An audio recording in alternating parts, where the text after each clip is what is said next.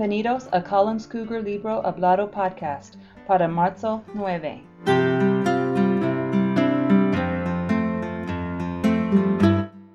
Hoy oiremos Itzel de 5B.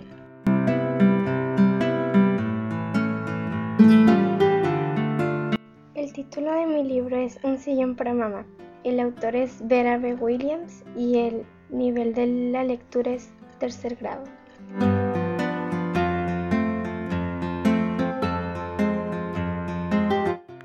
Este libro se trata de una familia con una hija, una mamá y una abuela. Su mamá trabaja en un restaurante y su hija le ayudaba.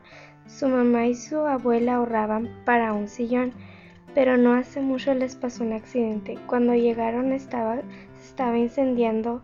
Cuando terminó el incendio se asomaron por la ventana y todos sus muebles se habían hecho cenizas. Poco después compraron un apartamento, todo era como querían, claro, con un poco de ayuda de los vecinos.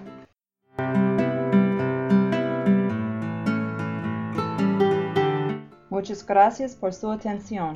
Con mucho gusto los atenderemos aquí en la Biblioteca Collins.